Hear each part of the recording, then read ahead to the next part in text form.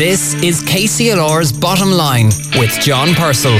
Brought to you with thanks to O'Neill Foley Accountants, the Southeast's largest independent accountancy practice. www.onf.ie. Hello, good morning and welcome to The Bottom Line, the programme for and about business on KCLR. I'm John Purcell with you until 10 o'clock on this not bad, bright morning, but some rain and showers threatened. Whatever it is, do make the most of this lovely Saturday. Thanks to Brian Redmond for the last 2 hours. This morning on the programme, for what's been a busy week for business, we'll talk to Colin Ahern, President of Kilkenny Chamber of Commerce. He'll be giving us his reaction to the latest developments in the saga about the closure by Diageo of the Smithwick's experience in Kilkenny and the doubts that hang over the North Quays development in Waterford City, just on the border with Kilkenny, of course, the project which is claimed to be a huge driver of business in the future for the South East. Laura Slattery of the Irish Times will give us her take on the business stories of the week, and both Colin and Laura will be giving us their reactions to what our first guest, Tánaiste Varadkar, had to say about the reopening of the economy, the world of work post-lockdown, and how business is faring as the economy slowly begins to reopen, when he talked to me on Thursday of this week. And as well as being Tánaiste and leader of Fine Gael, Leo Varadkar, of course, is Minister for Enterprise, Trade and Employment, the government department, I suppose, who are totally on the front line of dealing with business during the COVID crisis. So on Thursday last, as the country slowly begins to emerge from the crisis, I asked Leo Varadkar what his message is to business. Well, my main message to people in the business community is one of thanks. It's been a dreadful year for many businesses around the country. Even as we speak, nearly 500 in Kilkenny closed, 200 in Carlow, really just opening this week. And they've had such a difficult year because of the pandemic, and we asked them to close their businesses. We required them to close their businesses to save lives, and we've been successful in that regard, and I want to thank them for their cooperation, but I also want to say to them that the government is on their side. The financial supports that we've put in place, like the weekly CRIS payment when they're closed, the wage subsidy scheme, the reduced VAT rate, the commercial rates holiday, all of those things were done to help reduce costs, to help businesses get through this, and we're not going to withdraw them on the 30th of June. They can't last forever because they're paid for with borrowed money, but we're not going to withdraw them suddenly, and we're going to give businesses a chance to get back on their feet and recover and build up some cash before we withdraw those financial supports. And also to people who are on the pandemic unemployment payment. Last week there were 11,000 people in Kilkenny and Carlow on the payment.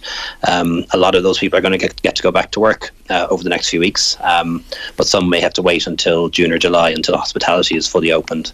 And again, I'd say the same message to them.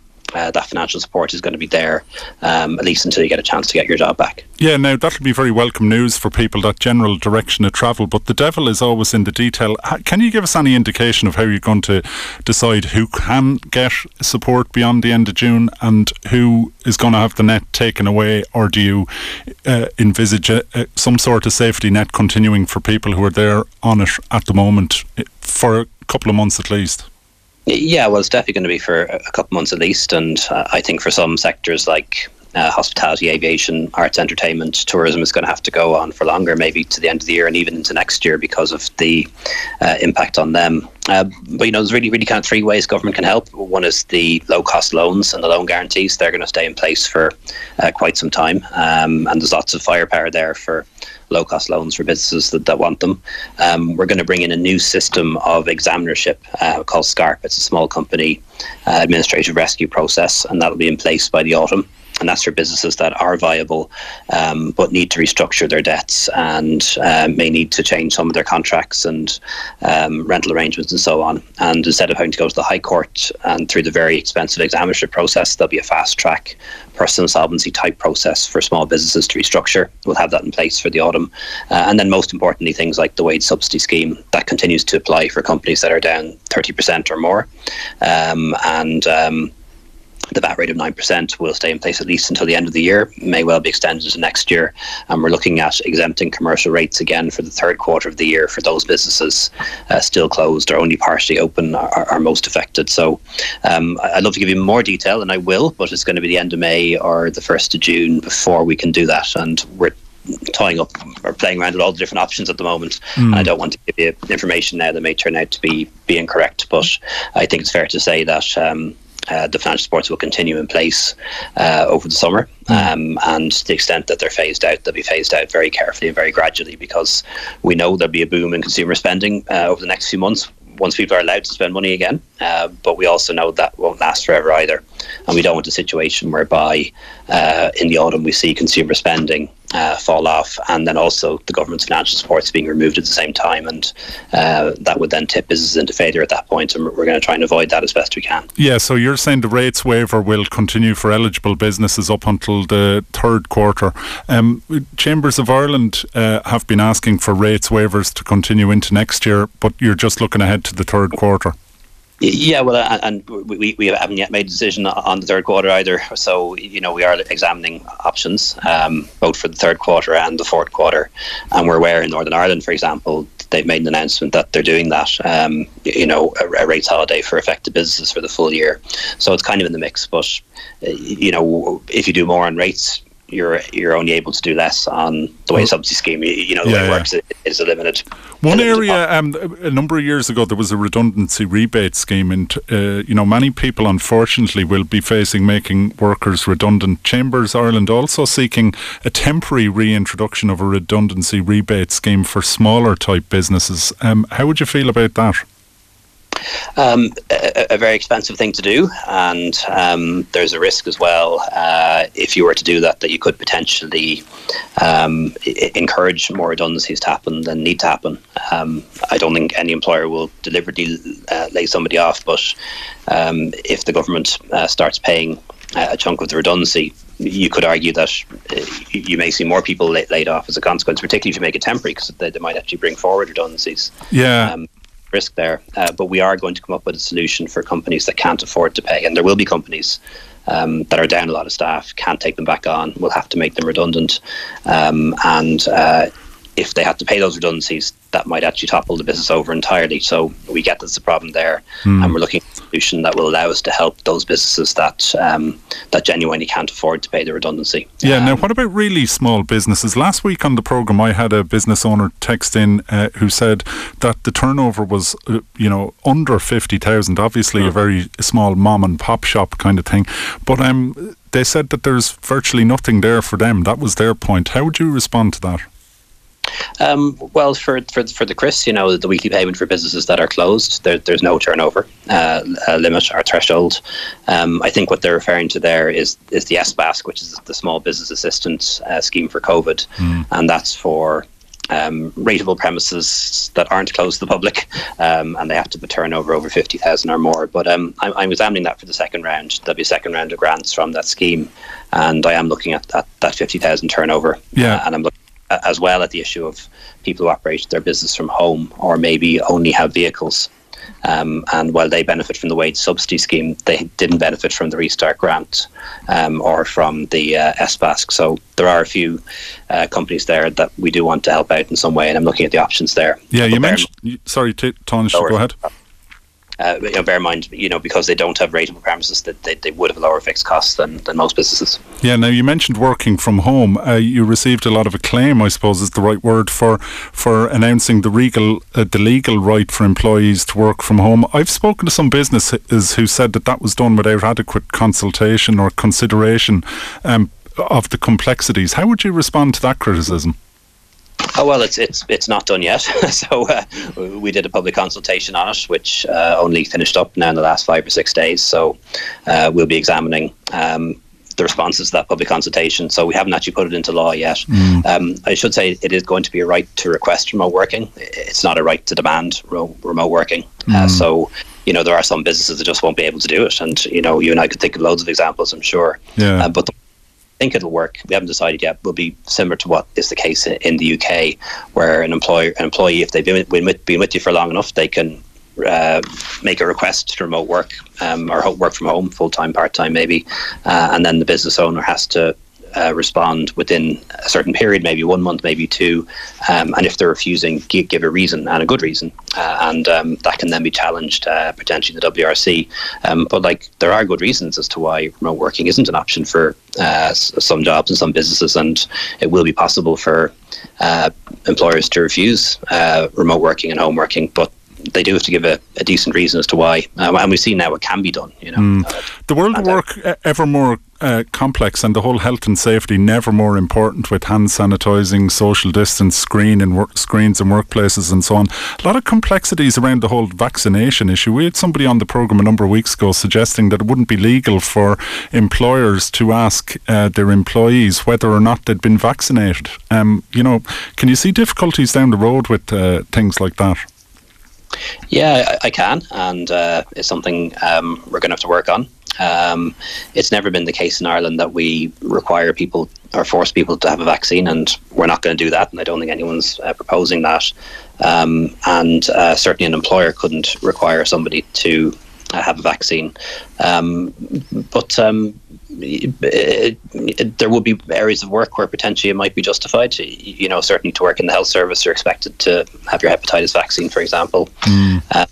So it is something that requires a bit more examination by government. But as things stand, people have the right to bodily autonomy. We don't take that away, and that means that you can't require or expect an employee to be vaccinated. Now, hopefully, this won't matter. If enough of the country is vaccinated, if we achieve herd immunity, this will be a virus that we manage like we manage many other viruses, like the flu, for example, and we don't require everyone to be vaccinated for that. Although it'd be good if more people were. Yeah, now moving on to tourism, Tánaiste, it's a huge business in this area across Kilkenny and Carlow. I don't know if you're familiar, but the US Tour Operators Association released a survey in the last week which showed that bookings from the US, Ireland was number 2 in the destination that people wished to book in 2021. Not possible at the moment given the 2-week quarantine requirement, but a small window of opportunity to secure any US business this year. Can you give people in the tourist industry any comfort or any hope in relation to overseas visitors coming in 2021? Yeah, well, first of all, to say anyone who's fully vaccinated is exempt from mandatory hotel quarantine, and that would apply to Americans who are fully vaccinated, although most of them are, although we still have a ban on non-essential travel and out of the States, so that's probably a moot point in many ways. We do need to take this one step at a time. I think it would be a bit strange if we were saying to people that it's okay to go on foreign holidays and to accept foreign tourists when we don't let people eat indoors in a restaurant. So I suppose what people in the tourist industry have been saying to me is that they need more than a plan, or that we'll announce it at the end of June or whatever, that they need a bit more kind of concrete roadmap, for want of a better word. Yeah, I can give an indication, but we've avoided giving a roadmap because this pandemic is still happening. Things change, yeah. Yeah, and the worst thing is to give people. I remember the amount of times we told the pubs that they were going to open in 3 weeks, and we kept pulling it away from them, and I felt really bad about that. So you don't want to give somebody a plan that's not really a plan. But if I was to kind of give an indication as to where I think it'll go, I think it might be the common travel area first, allowing people to travel freely between Britain and Ireland. They're heavily vaccinated in Britain. Incidence there is lower than here, and because of the perversities of Northern Ireland, we'll be able to holiday up there in a few weeks' time. They'll be able to holiday down here. English and Scottish people will be able to holiday up there, and in fact we could even go to Belfast and holiday with our English friends in Belfast, but not go to England, and that is a bit crazy. So I think the first step might be restoring the common travel area with Britain, and that would really help with connectivity and tourism. And then we've the European Green Pass. And is it too early to give indicative timeframes on that, Tánaiste? Or even target dates? Yeah, I suppose I don't want to. Yeah. It'll be reported all over the papers, and then it'll be denied by somebody. Okay. It'll only cause controversy and upset the industry more than they deserve. And but you understand it is very difficult for them to plan given the time frames involved. I suppose that's the central conundrum of trying to get through a pandemic. Yeah, and I do think, most of the business, the vast majority of the business this year is going to be domestic tourism. And, bear in mind, if we open Ireland to tourism inbound and outbound, those same businesses could see a lot of cancellations if people suddenly decided they were going to go to Spain or Greece instead of Kerry or Kilkenny or Galway. So but it's an interesting point though that you kind of touch off there is how you communicate in a pandemic, because it's legitimate for businesses to ask for such information, but as you suggest, elements of us in the media then start jumping on everything you say. Is that a particular challenge? It's just an occupational hazard of politics. I don't I don't bother about it. Okay. That's the way it is, and I understand that's the way it is, and that's why we have to be careful in what we say as politicians, and sometimes I'm not careful enough. Okay, well look, that's very candid of you. Tánaiste Leo Varadkar talking to me earlier in the week. We're going to take a break and I'll be back with more of that conversation that I had with him about the challenges facing business as we seek to reopen. The Bottom Line on KCLR with John Purcell. Brought to you with thanks to O'Neill Foley Accountants, now offering a complete life and pensions advisory service to business. www.onf.ie. The heart of two counties. KCLR.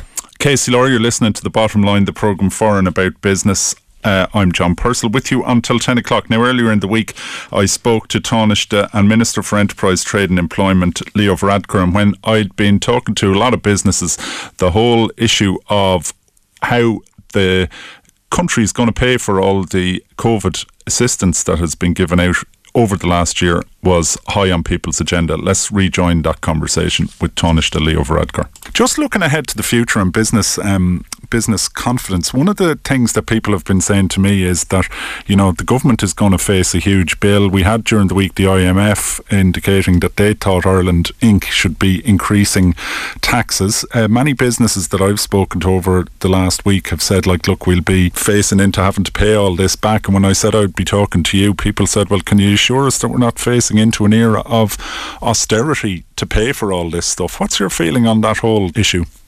Yeah, I don't think that would be necessary. Of course, austerity means different things to different people, but to me it means, pay cuts and welfare cuts and, increases in the USC and income tax and things like that. And we don't have anything like that in mind at all. We have borrowed a lot of money. Thankfully, it's borrowed at virtually 0%, which is unusual, but that's the way monetary policy is happening at the moment. But we will have to close the deficit because that money, while it doesn't necessarily have to be repaid back, it does need to be refinanced and it does need to be serviced, and interest rates won't be this low forever. So we will close the deficit. We believe that we can close that deficit mainly through economic recovery. We're talking about the economy bouncing back by 4% this year, maybe 5% next year. All those people back to work, all those businesses opening again. That will generate new revenues. We'll be able to remove the emergency expenditure, things like the wage subsidy scheme, the pandemic unemployment payment, and that will do the vast majority of the heavy lifting, in my view. So if we are doing anything around taxes, I think it'll be some of the things that we've planned already, like the carbon tax, for example.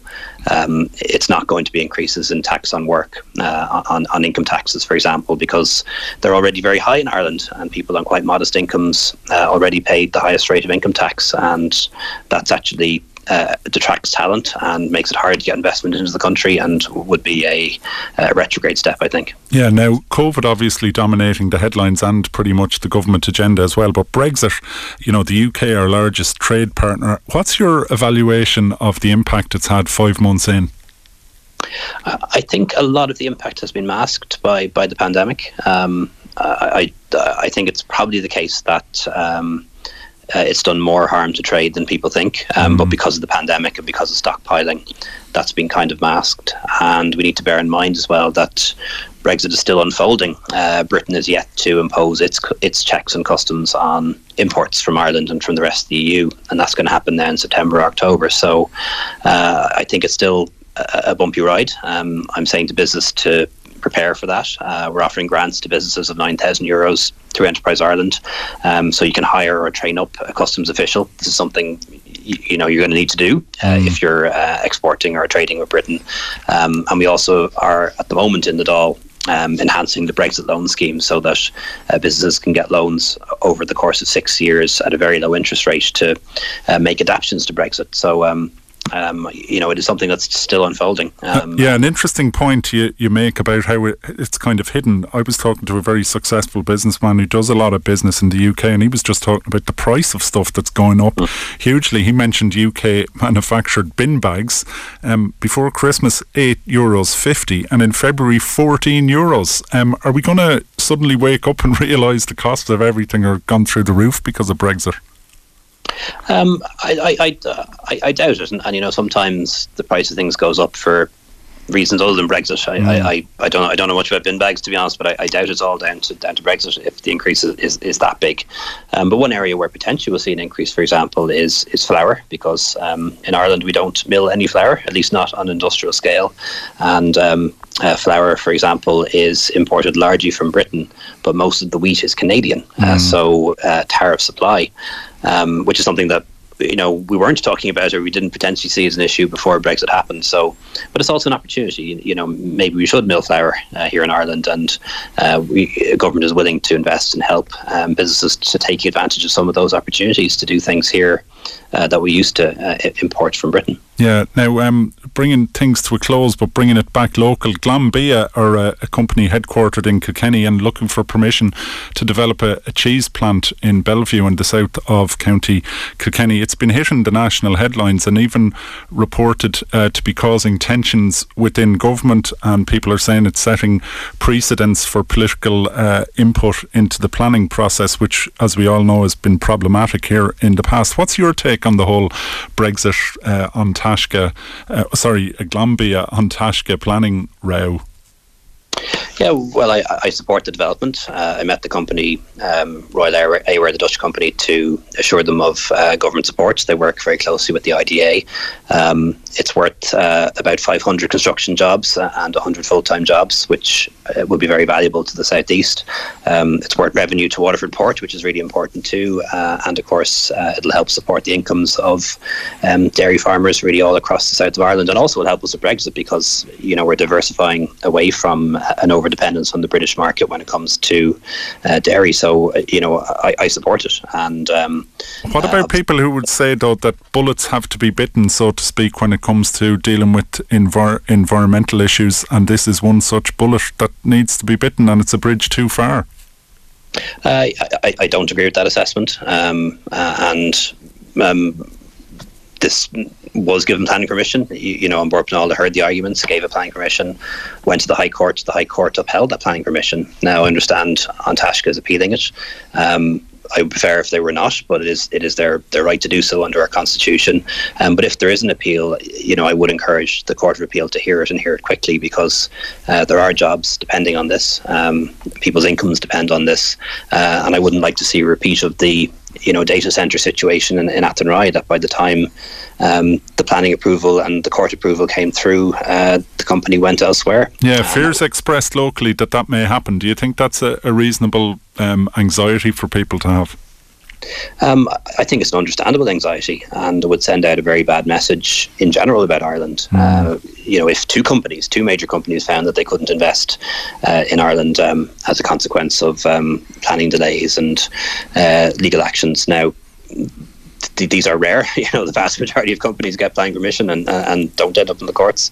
But it's not good for Ireland Inc. And like I say, if this is appealed, would really like to see the Court of Appeal hear it quickly and make a decision quickly, precisely because jobs and incomes depend on this. Yeah, and what about talk of tensions in government and so on? Is that just is that as bad as it seems?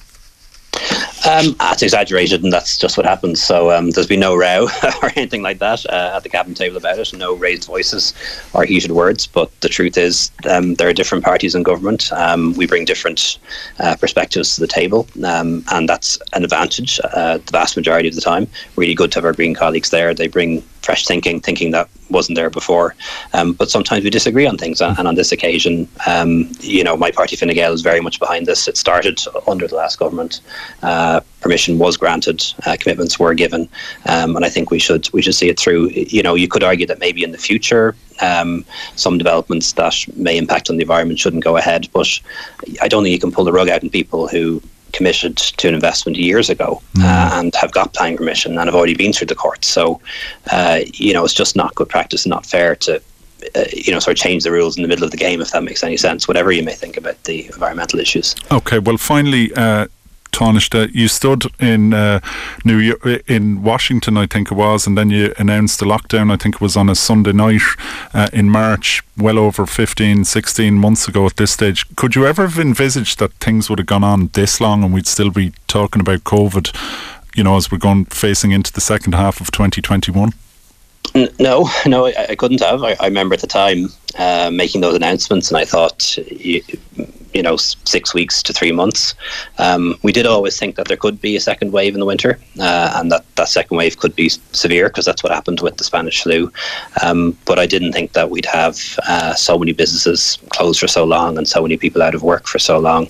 But the other thing I didn't envisage is that we'd have vaccines, and that is a miracle of science and a miracle of enterprise, and they work. And where would we be without those vaccines? And it's just wonderful that they became available within 9 months of the pandemic being declared. And imagine where we'd be today if that hadn't happened. Yeah, it must be an incredible experience to be at the centre of such historic events over the last 18 months.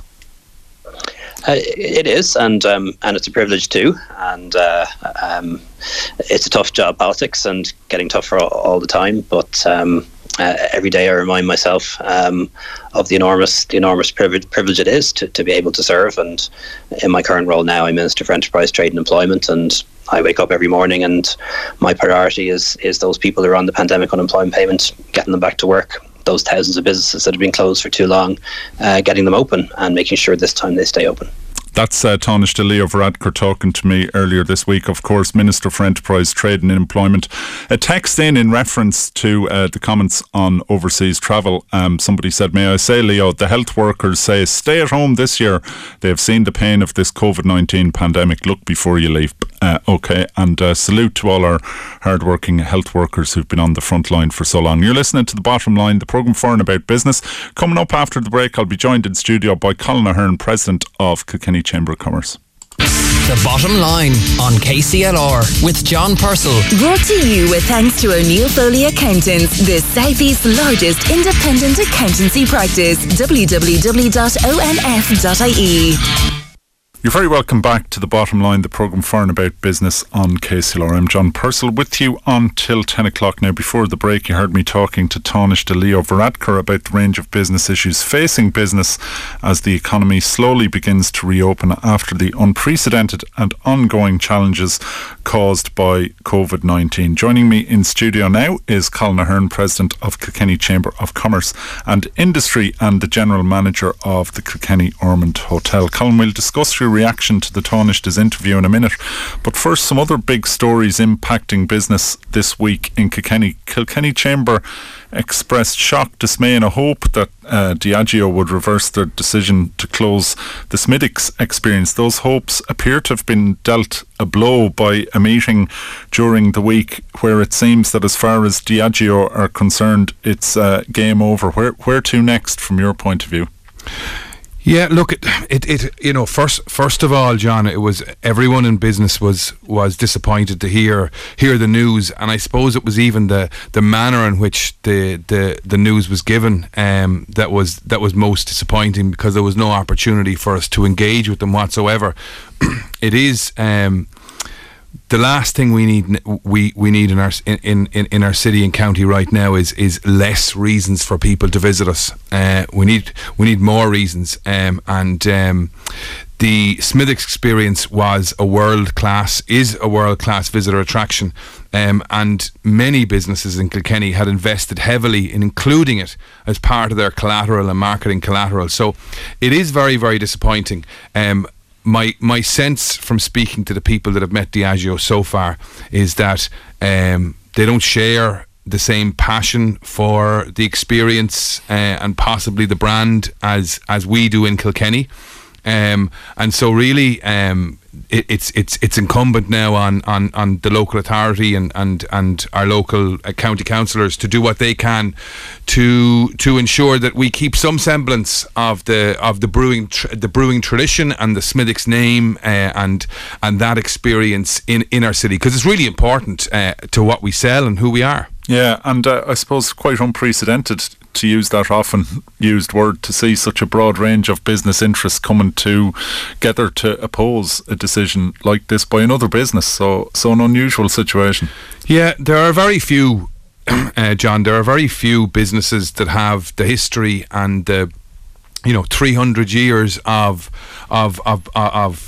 working with the city and in a city with the inhabitants and with the people that live there. So yeah, absolutely, it's felt, and everyone is disappointed by the decision, and we're still hopeful that a resolution that will be found that everyone will be happy enough with. But I mean, the ultimate goal was that nothing would happen and it would continue as it would do. But look, if that can't happen, then we've got to find a resolution that is second best. Yeah. Now, I spoke to the Tánaiste and onto his issues in a minute, but just when I was speaking to him, word was emerging that significant doubts over the, I suppose, stability of the funding for the North Quays project in Waterford, as it's known, but actually in County Kilkenny. But a big potential blow if that project doesn't go ahead for business in the southeast.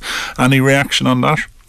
Yeah, look, I mean, the southeast in general is seen, and it's fair to say, in terms of investment, is the poor man. There significant investment happens around the country, and I don't believe that the southeast gets its fair share. That said, I think there are positives and negatives for Kilkenny in terms of the news coming out from Waterford, and from what I can gather, listening to the various media reports, is there's quite a bit of saving of face going on at the moment, and I really wouldn't be surprised if anything happened, to be honest with you. But look, the southeast is a small region, and the people that visit the southeast, we look at it and we're very and we have a lot of passion for Kilkenny, and we want to protect Kilkenny's interests, but a strong and vibrant region is so important to us. And these cities and other counties are less than an hour away from our doorstep, and the stronger economies they have will radiate out throughout our whole region, and ultimately be better for Kilkenny in the long run. But look, I do see that people would see positives and negatives from the news in the last number of hours. Okay, and still to unfold, no doubt. Moving on, you heard the Tánaiste talking to me there. He spoke about the continuation of assistance to business. He spoke about the hospitality industry. First, your reaction on his comments that while the supports to business won't last forever, they won't be withdrawn suddenly. How do you feel about that? It's very welcome. It's very welcome, but I don't know if it's enough.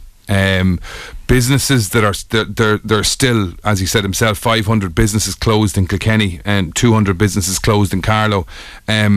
We all have to plan. We all have to plan for our employees to come back, and we need to plan for the next 12, 24, 36 months, and we need a little bit more information with regard to how long these supports will last and at what level they will last for. The supports that the government have put in place have been very welcome, and they have done what they had to do. I do think that the likes of the CRSS in particular is not enough anymore for some businesses. At the beginning it was very welcome and it did what it needed to do, but the costs of those businesses, even the ones that are closed at the moment, have begun to ramp up to such a scale now as they plan to reopen that the CRSS is not enough. So yes, we need, in terms of the CRSS, in terms of the EWSS, in terms of the rates waiver, in terms of, for hospitality, the 9% VAT, we definitely need more information and more clarity as to how long those resources will be there for. Yeah, now on to tourism. A lot of disgruntlement in the licensed side of tourism about the dining arrangements, and a bit of disparity between pubs and restaurants and accommodation providers such as hotels. How to fix that? It's very difficult. The only way to fix it is to treat all hospitality the same. I think that hotels are delighted to be opening on the 2nd of June, and working in a hotel myself, I can't wait to open. What I've found in Kilkenny is that the first 2 or 3 weeks in June, bookings are still quite soft, because all of the restaurants and bars, or certainly all of the restaurants and bars that can't offer extensive outdoor dining from the 7th of June, are still closed. And people come to a city like Kilkenny for an all-inclusive experience. They certainly don't come to stay in a city to book into a city centre hotel and stay there for 48 hours without leaving the front door. So I think hospitality in general would benefit from all businesses opening. Well, Colin, thanks very much, and best of luck to you and all your colleagues reopening on June the 7th. Thank you. At the heart of it all, KCLR. Joining me on the line is Laura Slattery from the Irish Times. Good morning, Laura. Morning, John. How are you? You were listening to my interview with Tánaiste there. What stood out for you in what he was saying? Quite a wide-ranging discussion we had. Yeah, it was very interesting actually to hear his view on where things are at the moment. I think the first thing that struck me was the first area of discussion there you had about the really huge question of when supports for businesses will be tapered off. And, the Tánaiste, use that word viable, which I think is a word that we're going to be hearing a lot over the next few months, and it's a word that's going to be coming up a lot in political circles, because there's this kind of issue about what is a viable business, and there's a kind of feeling of they don't want to artificially support, to use that kind of horrible language, businesses that, wouldn't necessarily have a commercial future anyway. And that's kind of a really, really harsh reality for a lot of people out there, because, if you're a business owner, you're going to have a different opinion about your viability compared to maybe, the lender's view. If you have debt, their view of your viability might be a little bit more dismal. So I think that's a huge question, and there's obviously, as people are saying as well, it's incredibly difficult to plan in terms of the timing, and I think that it's going to be quite contentious. Yeah, and also interesting to hear him talk. He was kind of laughing when I was asking him about, well, if you give us a date, then the media and that whole interaction. It's PhDs could be written on the whole area of government communications during a pandemic. Yeah, I mean, it's actually really interesting, because I think Leo Varadkar, amongst many of his generation, has probably given more attention to the communications side of politics, than many. I always remember him giving a talk to a public relations seminar back when he was Minister for Health, I think. And, he's quite practiced now at sort of sounding measured in many instances, but as he admitted there himself, there's been times when he hasn't been careful enough, and false hope has been raised, and then understandable anger, I think, amongst various business sectors, when they haven't been able to reopen as planned, or not on the date planned, or as we saw around Christmas time, the reopening was suddenly kind of yanked away, again for understandable reasons. But yeah, the Tánaiste is saying there, we can give people an indication, but we can't give them a roadmap. But you have to wonder, how valuable is an indication really to the businesses that are trying to, staff up and see, can they survive the summer? Can they survive the year? Yeah, well, look, stay with us, Laura. You're listening to The Bottom Line, the programme for and about business on KCLR. We're going to take a quick break, and we'll be back to talk more to Laura Slattery about that interview with the Tánaiste, and also other issues, such as the future of work as the business community slowly gets back to work after closures. The Bottom Line on KCLR with John Purcell. Brought to you with thanks to O'Neill Foley Accountants, offering a broad range of business and advisory services to businesses large and small across the South East. I'm joined on the line by Laura Slattery from the Irish Times. Laura, we were talking before the break about the complexities of communication and so on. Interesting to hear the Tánaiste talking about, well, I can give you indications, but I can't give you a roadmap, and we can't have firm dates, but I can kind of give you rough timelines, or it's really, they have to dance around on pins, because we've heard of the whole thing of anticipatory behaviour from people, because when people hear that stuff is coming 3 weeks down the line, they tend to adjust their behaviour immediately. But that's really difficult for businesses to plan on that kind of information, isn't it? Yeah, I mean, obviously, anticipatory behaviour is not good in from a public health point of view. But businesses are all about anticipating behaviour, and if this is really at the sharp end, I suppose, in the tourism sector. You know, they're looking at the month of June and wondering, you know, is it going to happen? Is it not going to happen? I myself am looking to take a couple of breaks in June, but will there be what dining, you know, facilities will be available?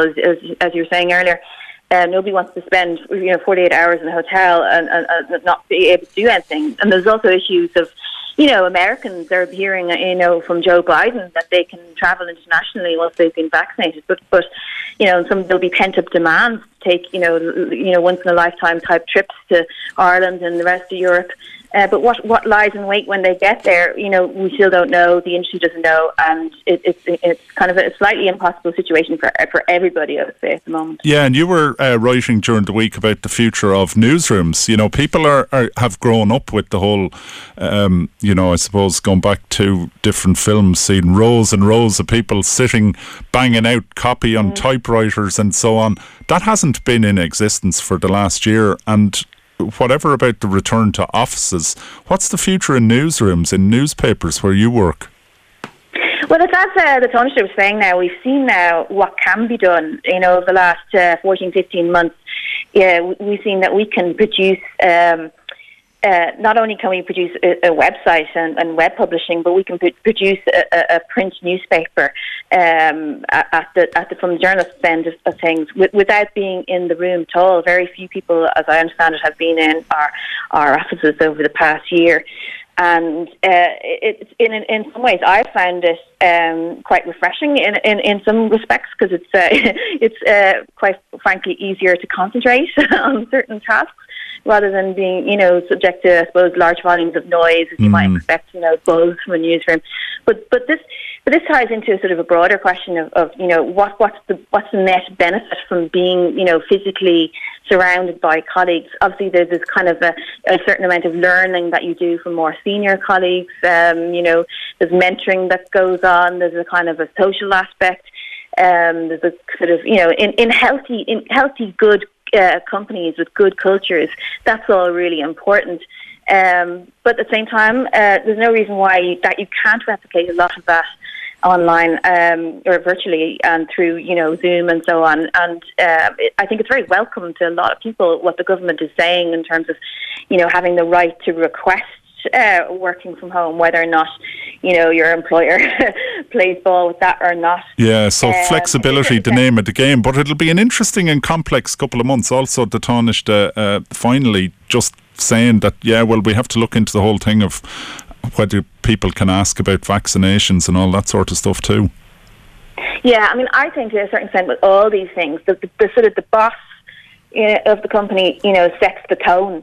So if somebody high up isn't comfortable with having, you know, a remote workforce, if they don't trust that, or conversely, if they don't want people coming into the office if they haven't been vaccinated, then, you know, you know, it's actually hard. The employees don't necessarily feel they have a lot of power, even if there are, you know, rights introduced or protection measures in place to, you know, prevent them being victimised or whatever.